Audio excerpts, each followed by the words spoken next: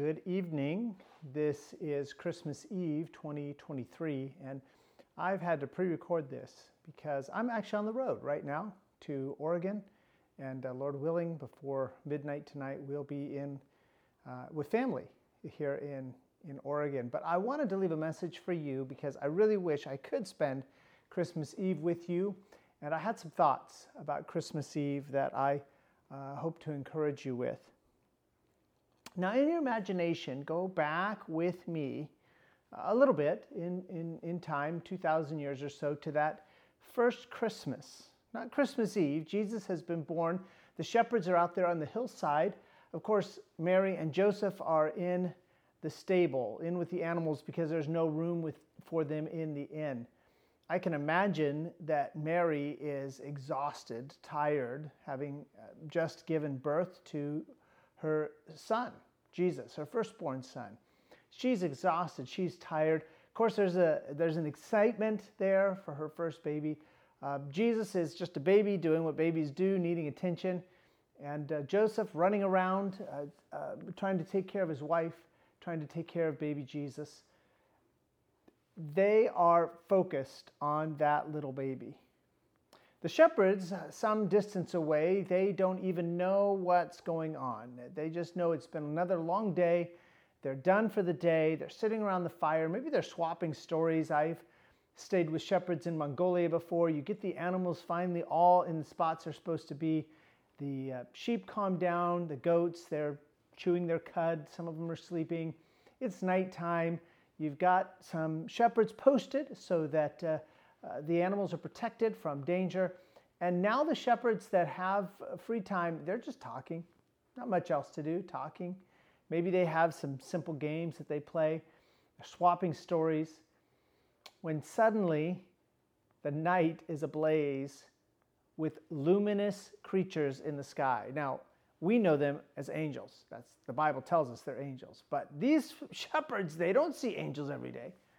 And here they are.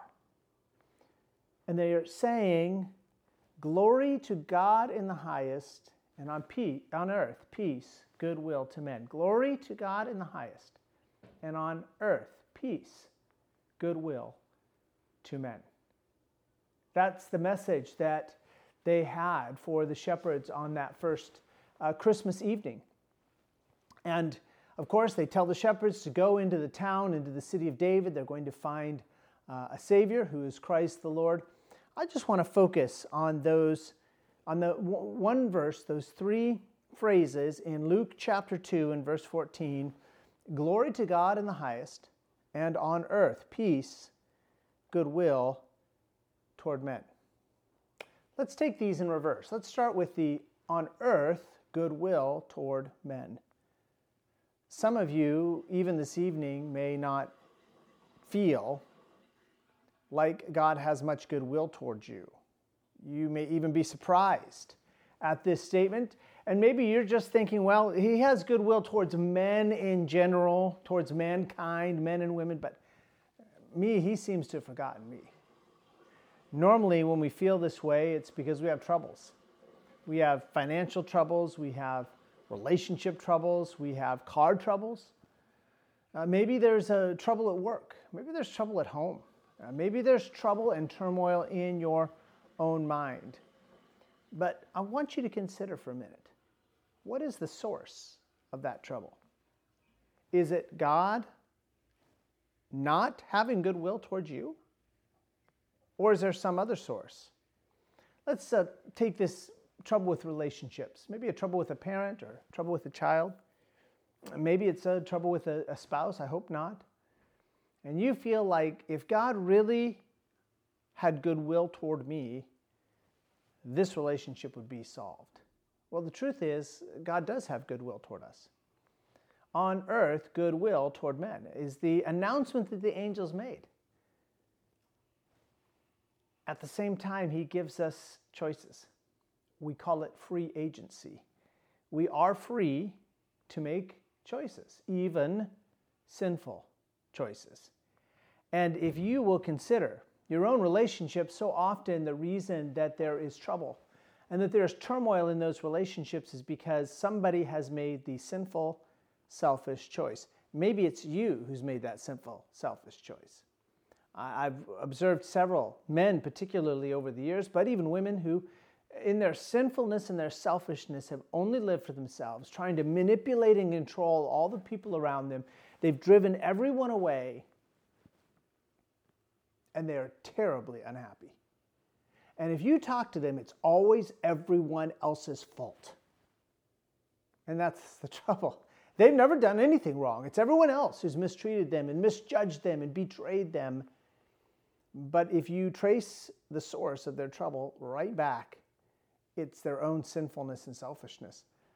Now, maybe you're on the other side of that. Sometimes the relationship trouble we have is not that God lacks goodwill toward us. It is that people are sinful and selfish, and maybe they have treated you unjustly. Maybe they have betrayed you. And that hurts. And especially at a time like this time of year when we often meet with family members, and injustice, especially by a family member, a dear friend, a betrayal can be particularly troublesome. But that's not God. That's sin. That's someone else's selfishness. And even in that, God has goodwill toward you.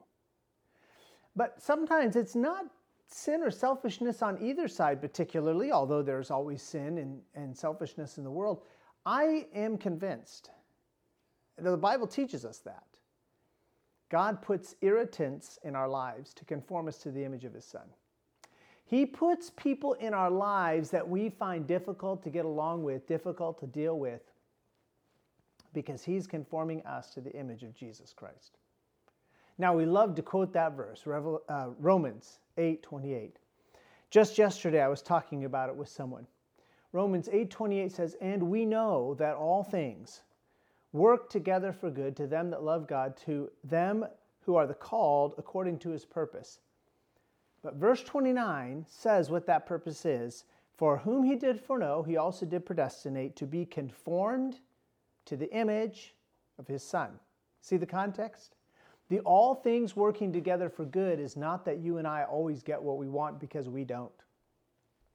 The all things working together for good is not a blanket guarantee that you're going to be happy with the outcomes. The all things working together for good is you, God's daughter, God's son, being conformed to the image of Jesus Christ, God's only begotten Son. And Christmas is a reminder, yes, Christmas is a reminder that God has goodwill toward us.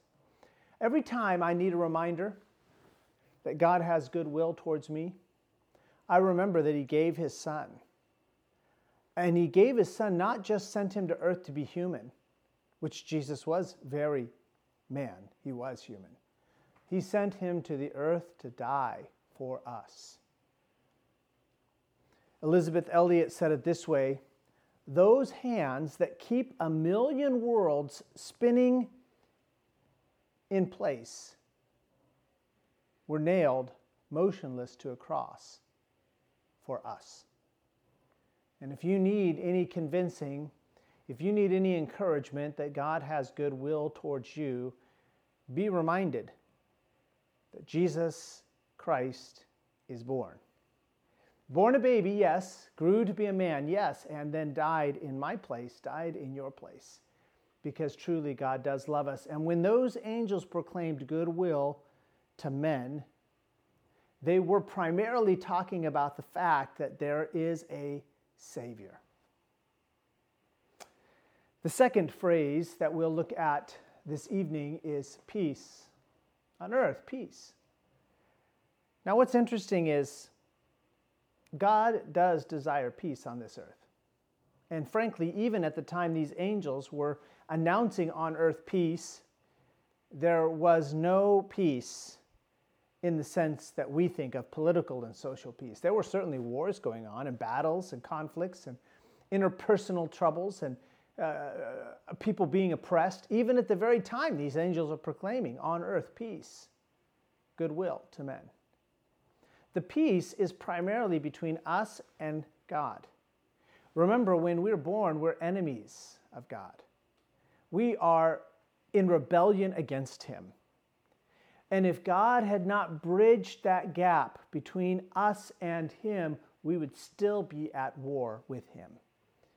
The peace that God promises is not political peace or social peace, not merely the absence of unrest or the absence of war. What God promises us is peace with him. That we no longer need to be at enmity with God. We no longer need to be in a rebellion against him. We can have peace with God. The angels proclaimed peace. Now, I want you to be thankful for the peace that we have here in the United States. With the exception of Pearl Harbor in December of 1941 and New York City in September of 2001, the United States has not had a major attack on American soil since the Civil War. Not had a major battle to fight, haven't lost thousands of people. We can be grateful for the peace and the prosperity and the protection that we experience here in the United States. But even in places around the world where there is currently war and killing and mayhem, God still proclaims on earth peace. The peace that comes by knowing his Son, Jesus Christ. But why is there still war today? Wars today. There's a war in Ukraine. And whichever side you would find yourself on, it's deadly. And there's a war in Gaza. And whatever side you find yourself on, and even if you're not trying to take sides, it's deadly there in Gaza. The reason there is still war, the reason there is no peace, political and social peace on earth, again goes back to our selfishness and our sinfulness. Because if we would look at that first phrase, glory to God in the highest, we would see the key to peace on earth and goodwill toward men. If every human being was focused on exalting God and glorifying him, there would be peace, and there would be prosperity, and there would be goodwill toward men. God deserves all of his glory. God deserves to be worshiped. God deserves to be praised. They sang, glory to God in the highest. God is high and exalted and above all his creation. He's independent of his creation. He doesn't need you. He doesn't need me. He doesn't become stronger the more we praise him, and he doesn't become weaker the more we ignore him. God is completely independent. He deserves worship. He deserves sincere praise. He really is great and mighty. And when those angels came and said, glory to God in the highest, they were just doing what comes naturally to angels. That is, praising God. Our struggles, our lack of peace, the lack of goodwill on earth is due to our rebellion against God. And even tonight, let me remind you, God calls us to live in such a way that men can see our good works and glorify him, our Father, who is in heaven.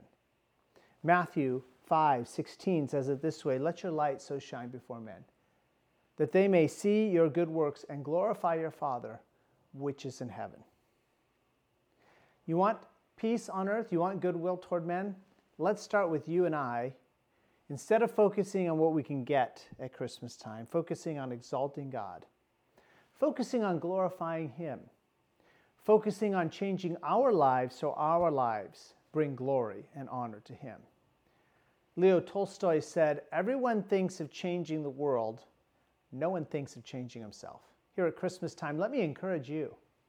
Think about changing yourself. What can you do to make Christmas time better for you and for your family and those around you? Before I close this evening, let me do two things. Let me wish you a very Merry Christmas, and let me leave you with a benediction from Romans chapter 15 and verse 13. The benediction says, now the God of hope fill you with all joy and peace in believing, that ye may abound in hope through the power of the Holy Ghost.